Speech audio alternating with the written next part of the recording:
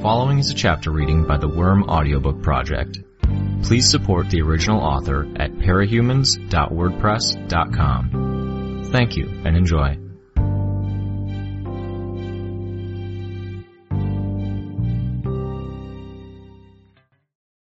Arc 6, Chapter 3. I opened the glass doors for Brian so he could carry the boxes of furniture in. The thing that struck me about his apartment building was how uncluttered everything was. No litter, no people, no noise. There was a bulletin board just past the second set of doors, which was something I normally might have expected to be a little messy, as a rule. But even there, the individual postings were carefully spaced out, and the entire thing was sealed behind a glass pane with a single small lock. It felt kind of sterile. Or maybe that was just me being used to an area with more character. I didn't know what to say. Not just in terms of Brian's apartment building, I had no idea what words should be coming out of my mouth. I didn't have the know-how to naturally make small talk. I usually got by with constant planning ahead on what I might say. Problem was, I'd been distracted. Not so much by Brian's features, but by the realization that I'd been looking at them. Now that I was trying to recover, get my mental footing, and plan out some conversation, all I could think was, "Damn it, Taylor, why can't you think of something to say?" We entered the elevator, and Brian rested the boxes on the metal railing on the interior. I managed, "What floor?" "4th, thanks." I hit the button. We ascended, and as the door opened, I offered Brian a hand in steadying the boxes as he backed out of the elevator. He led the way down the hall and stopped by a door while I fumbled with the keys he had given me to find the one to his apartment. I wasn't sure what I expected to see in Brian's place, but he still managed to surprise me. The first thing I noticed was that the ceilings were high. The apartment was virtually 2 stories, a fairly open concept with few walls. The kitchen was to our left as we walked in, smallish, separated from the living room by a bar/kitchen counter. To our right was the hall closet and the walls encompassing the bathroom and one of the bedrooms. Directly in front of us was the spacious living room, backed by a floor-to-ceiling window and a glass door leading out onto a stone balcony. A set of stairs led up to a bedroom set above and on top of the bathroom and first bedroom. I figured that was where Brian slept, going by the not disheveled but not quite made bed that was in view from where I stood. What threw me, I think, was how mellow the place was. There were 2 bookshelves, light gray in color, in the living room. On the shelves, I saw, there was a mix of novels, plants, and older books with cracked and frayed leather spines. The fronds of some of the plants draped down over the shelves below. The couch and accompanying chair were a pale tan corduroy, oversized with cushions thick and deep enough they looked like you could get lost in them. I could totally imagine curling up in that armchair with my legs tucked in beside me, a book in my hands. Somehow I had been expecting aesthetics along the lines of chrome and black leather. Not that I associated Brian's personality or tastes with that sort of design, but it was what I might have thought a young bachelor might go for. Whether it was the softness of the colors, the little jar with stones, water, and bamboo on the kitchen counter, or the sepia-tone pictures of trees in the front hall, the place gave me a sense of ease. I felt a pang of envy, and it wasn't just because Brian's apartment was nice. I was getting a better sense of who he was, and how we were very different people in a respect. Brian grunted as he set the boxes down by the front closet. He pulled off his boots, and I took that as my cue to remove my shoes. "So I've already got one bit started," he told me, leading me into the living room, and I saw that there was a pile of light gray boards and an empty cardboard box leaning against the wall there. "Turns out it really needs a second set of hands. You want anything before we get started? You prefer tea to coffee, right? Or do you want a soda? Bite to eat?" "I'm fine," I smiled, taking off my sweater and putting it down on the kitchen counter. I'd promised Tattletale I would. Feeling very self-conscious with my belly showing, I tried to distract him with the task at hand. "Let's get started?"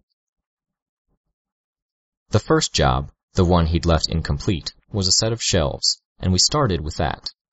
It was, as he'd said, a job for 2 people. The shelves had 3 columns with 6 shelves each, and every part interlocked with the help of wooden pegs. It was impossible to press two pieces near the top together without ones near the bottom pulling apart, and vice versa, so we got into a rhythm where one of us would put pieces together while the other prevented everything else from coming apart. All in all, it took us 20 minutes or so. After we verified that everything was fitting together and lined up, Brian hauled the shelf off the floor and set it against the wall. "That's one," he smiled. "You sure you don't want a drink?" "What do you have?" "Here, I've got stuff in the fridge. Come and take your pick."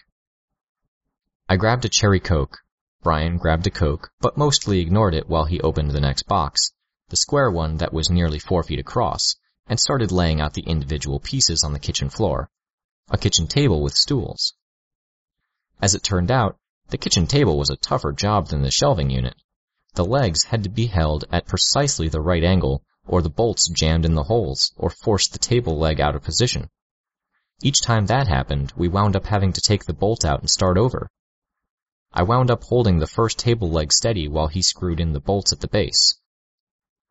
Without glancing my way, he placed his hand over top mine to adjust the angle a fraction. The contact made me feel like someone had plucked a guitar string that ran from the top of my head down through the middle of my body.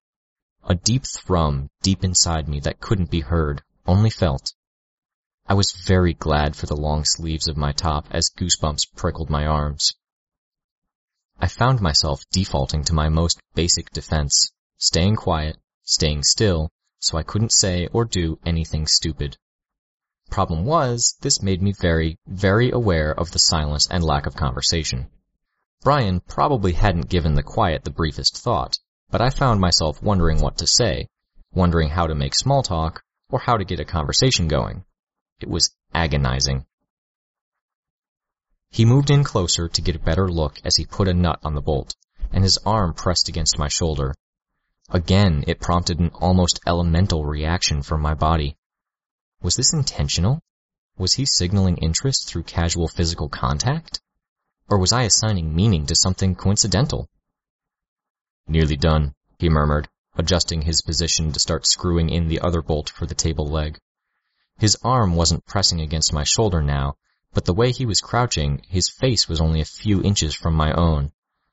Okay, that was worse. "Taylor, you think you can grab that smaller wrench without moving the leg?" I didn't trust myself to respond without making a funny noise, so I just reached for the little wrench and handed it to him. "That's faster, thanks," he replied after a second. "Want to grab me the nut?" I did, dropped it into his cupped hand rather than placing it there, worried about what I might do or how I'd react if my hand touched his. I wasn't going to survive the next 3 table legs like this, let alone the stools or the third piece of furniture we hadn't even started. "Taylor?" he asked. He let the question hang, so I swallowed and replied, "What?" "Relax. You're allowed to breathe." I laughed lightly at the realization I was holding my breath, which resulted in a nervous, chuckling exhalation that only added to the awkwardness I was feeling. He was smiling. "You okay?" What was I supposed to say? Admit I didn't know how to deal with being around a good-looking guy? I stared down at the ground, at the table leg I was holding. I get nervous when I'm close to people. I think, maybe I have bad breath, or maybe I have BO, and I wouldn't be able to tell because it's mine, so I hold my breath like that to be safe. I don't know. Bravo, Taylor. Bravo. I imagined the slowest, most sarcastic of slow claps. Talking about bad breath and BO was totally the way to go. One of those brilliant moments that would have had me cringing every time I remembered it in the next few years or decades, I was sure. Then, Brian leaned close, closing the scant inches of distance that separated us until our noses were practically touching. "Nope, you smell nice," he told me. If I'd been a cartoon character, I was pretty sure that was the point where I'd have steam shooting out of my ears, or I'd be melting into a puddle. Instead, I went with my first instinct once more and went very still. I became aware of a heat on my face that must have been a furious blushing. It would be hard to say whether it was a mercy or not, but Brian was distracted by the sound of a key in the lock and the opening of the front door. My first thought was that the girl who walked in was Brian's girlfriend. Then I saw her glance our way, smirk, and noted the similarity between her eyes and Brian's, his sister. My second thought, or my second response, really was hard to put into words. It's like you could look at a Mercedes and say that it was a beautiful work of art, even if you weren't someone who paid much attention to cars. Along similar lines, when you saw a Mercedes with a cheap flame decal pasted around the wheels and a tacky homemade spoiler stuck on the back, it was painful and disappointing on a fundamental level. That was what I felt looking at Aisha. She was beautiful, as feminine as Brian was masculine, with high cheekbones, a long neck, and even though she was 2 or 3 years younger than me, she already had breasts larger than mine. I could be convinced to chop off a finger for legs, a waist, and hips like hers. Damn, this family had good genes. You just needed one look at Aisha to know that she was going to be drop-dead gorgeous when she had finished growing up.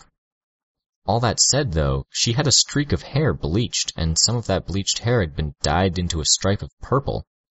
It was as though she had gone out of her way to look trashy, with ripped denim shorts over neon green fishnet leggings, and a strapless top I would hesitate to even call underwear.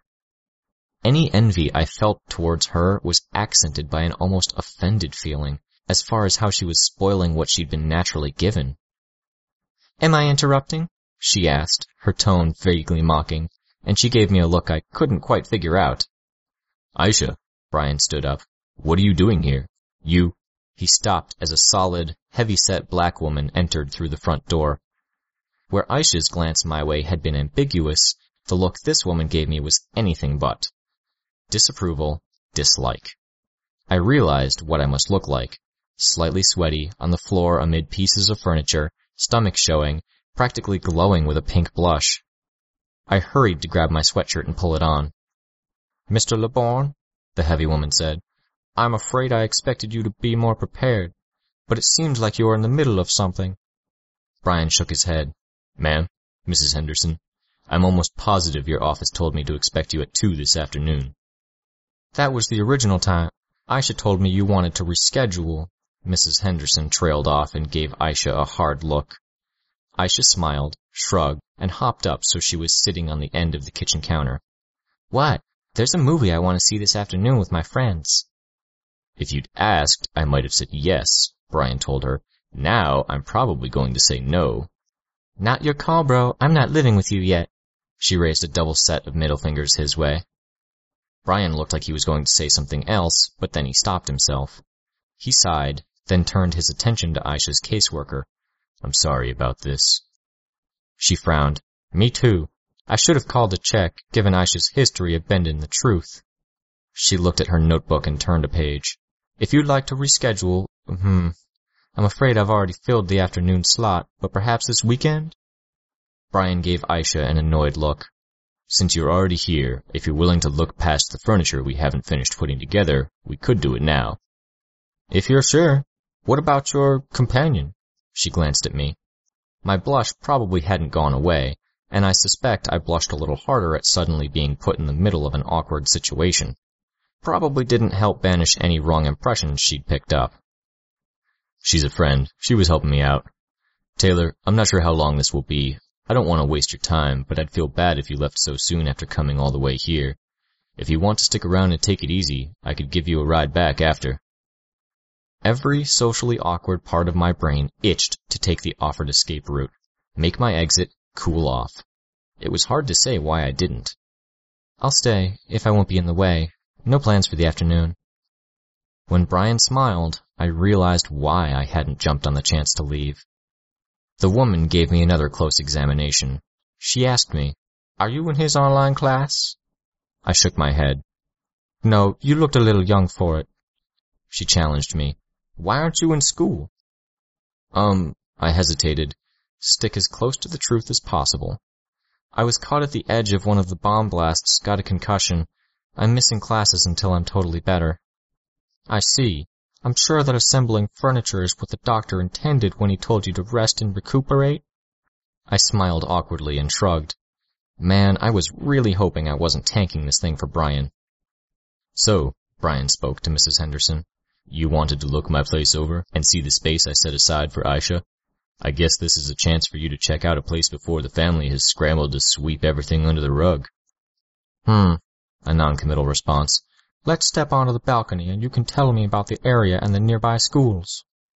Brian led the way and held the door for the caseworker. It swung shut behind him, leaving me with Aisha, who was still sitting on the kitchen counter. I gave her a small smile and received a cool, penetrating stare in return. Uncomfortable, I turned my attention to the table and tried to see what I could do on my own with the second leg. So, you're on my brother's team? What? I was proud of myself when I barely missed a beat. Team? I know he boxes, or boxed at least, but... She gave me a funny look. You're going to play dumb, huh? I'm not following, sorry. Right. She leaned back and kicked her legs a bit. I turned my focus back to the table leg. I didn't get very far before she interrupted me again. Look, I know you're on his team. Process of elimination. You have to be the bug girl. I shook my head, as much to deny it as in exasperation. What the hell, Brian? He told me that he had powers, didn't say what they were. Since he has powers, he thinks there's a chance I could get him too. Didn't want me to be surprised. I figured out who he was after that, saw something about some villains robbing a casino on a night he wasn't at home, started keeping track of times he wasn't available and it kept matching up. Called him on it and he didn't do a very good job of denying it. Hoping to throw her off balance, I put the most convincing wide-eyed expression of shock on my face that I could manage. You're saying your brother's a supervillain? She blinked twice, then said, slowly, like she was talking to someone with a mental handicap, Yeah, and I'm saying you are too. Why else would my brother be hanging out with you? Ouch, that stung. I was spared having to come up with a response and keep the charade going when Brian and the caseworker came back from the balcony. The caseworker was saying, hesitant with the waiting list. She's in the territory and she'd be entering the school at the same time as the rest of the grade 9 students, Brian replied, giving Aisha the evil eye. And it would mean separating her from the bad influences around where she's living now. Aisha gave him the finger again. The caseworker replied, glancing from Aisha to him. I'd like to see your bedroom next. Mine? Not Aisha's? Please.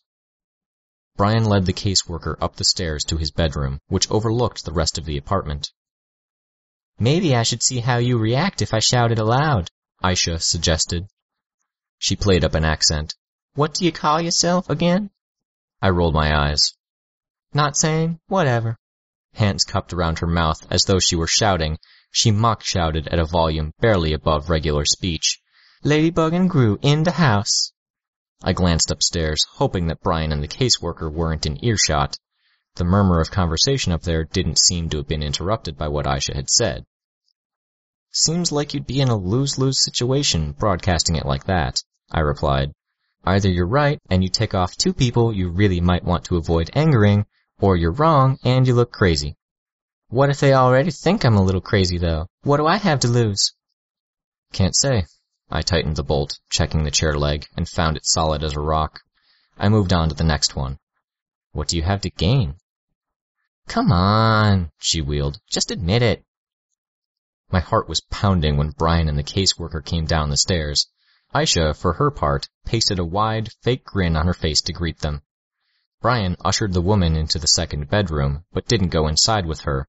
He stopped to look at me. Taylor, you don't need to do that on your own. It's all right, I said, glancing up at where Aisha was sitting on the countertop. I added, it's a nice distraction. Sorry, I think we'll be just another minute. It was, it turned out. The caseworker exited Aisha's bedroom to be and glanced through the bathroom, then investigated the cupboards and fridge. Mrs. Henderson spoke to Aisha. I'd like you to step onto the balcony for a minute. Whatever. Aisha hopped down from the counter and headed outside. And, she said, turning to Brian, you might want your friend to step outside too. I don't really have anything to hide, he answered, glancing my way. All right. Let me start off by saying this is better than most. Thank you. But I have concerns. You could see Brian's expression change a fraction at that. I read the documents and plans you emailed me. You have a solid plan in mind for accounting, paying the bills, assisting with her education, possible extra expenses, clothing budget, even setting money aside for college. In many respects, this is the sort of situation I wish for, with most of my cases. But? But when I look at this place, I see that you've made it very much yours.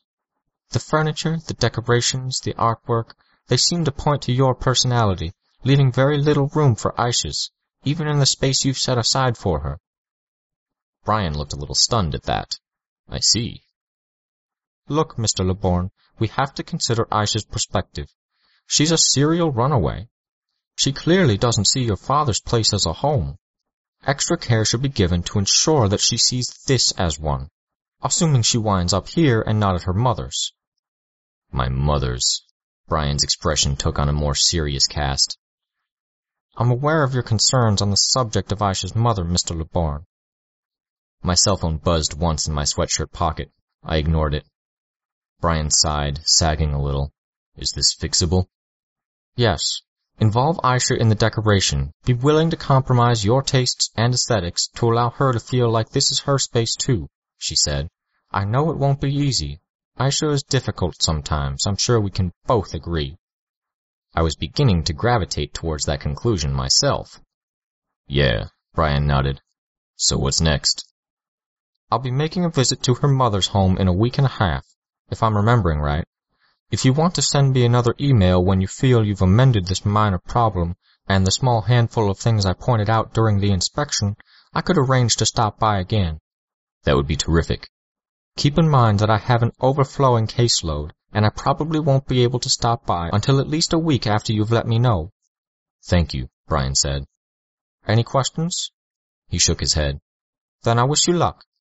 To apologize for the unexpected appointment time, I'll make you a one-time offer to take Aisha off your hands. If she insists on getting herself suspended, I can maybe introduce her to some others that went down that road, while I go to this afternoon's appointments." Brian smiled. Not quite that amazing smile I'd seen so often, but a nice smile nonetheless. "I guess she'll be missing that movie she wanted to go to." "Looks like," the caseworker smiled conspiratorially. "Keep it up, Mr. Leborn. Aisha's lucky to have you." Brian perked up a little at that. The meeting didn't last long after that, and a complaining Aisha was dragged off by the caseworker. I couldn't quite breathe a sigh of relief until they were gone. Even then, I was uneasy, knowing how strong Aisha's suspicions had been. Remembering that my phone had buzzed, I reached out for my cell phone to see what the message had been. While holding down the button to unlock it, I told Brian, "Aisha knows about the Undersiders, looks like." "Shit, sorry." He made a pained face. "If I thought you'd be running into her, I would have given you a heads up. You didn't say anything?" Pretended not to know what the hell she was talking about, for all the good it did. Is this going to be a problem? "She promised she wouldn't say anything to anyone, and it really bothers me that she was indiscreet enough to raise the subject with someone I hadn't okayed. But Aisha wouldn't tell for the sake of telling. I think she was probably messing with you." "If you're sure." I had my reservations, but I wasn't sure I wanted to press him on the subject when he was already stressed. "Pretty sure," he sighed. I looked at my cell phone. It was from Lisa. "Sorry to interrupt Smoochfest. You two need to hurry back. Shit is going down." I felt a bit of heat on my cheeks as I took extra care to delete the text. When I was done, I turned to Brian. "Lisa says something's up. She says to hurry back." "Pain in the ass," Brian said. "I was hoping... hell. Guess we're not going to get this stuff put together, huh?" He smiled at me. I smiled back. Another time. He gave me a hand to help me to my feet. Was I being hopeful or observant when I noticed his hand maybe lingered a half-second longer than necessary on my own? Was a part of me dreading those possibilities, hoping that it was neither hope nor accurate observation on my part? Because I couldn't quite tell if there was, or if I just wanted there to be a sane part of me having a say. Fuck. I mentally moved up my timeline. No longer than a week, and I'd have to take what I knew about the Undersiders to the Protectorate. I wasn't sure I trusted myself for any longer than that.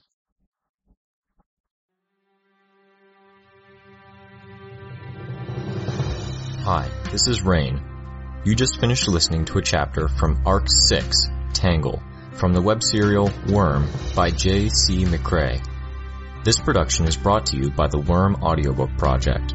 If you would like to know more about us or to volunteer your own services, please check us out at audioworm.rein-online.org. You can download or listen to every chapter directly from our site, or you can find us on iTunes or any podcast app under Worm Audiobook. Thank you for listening.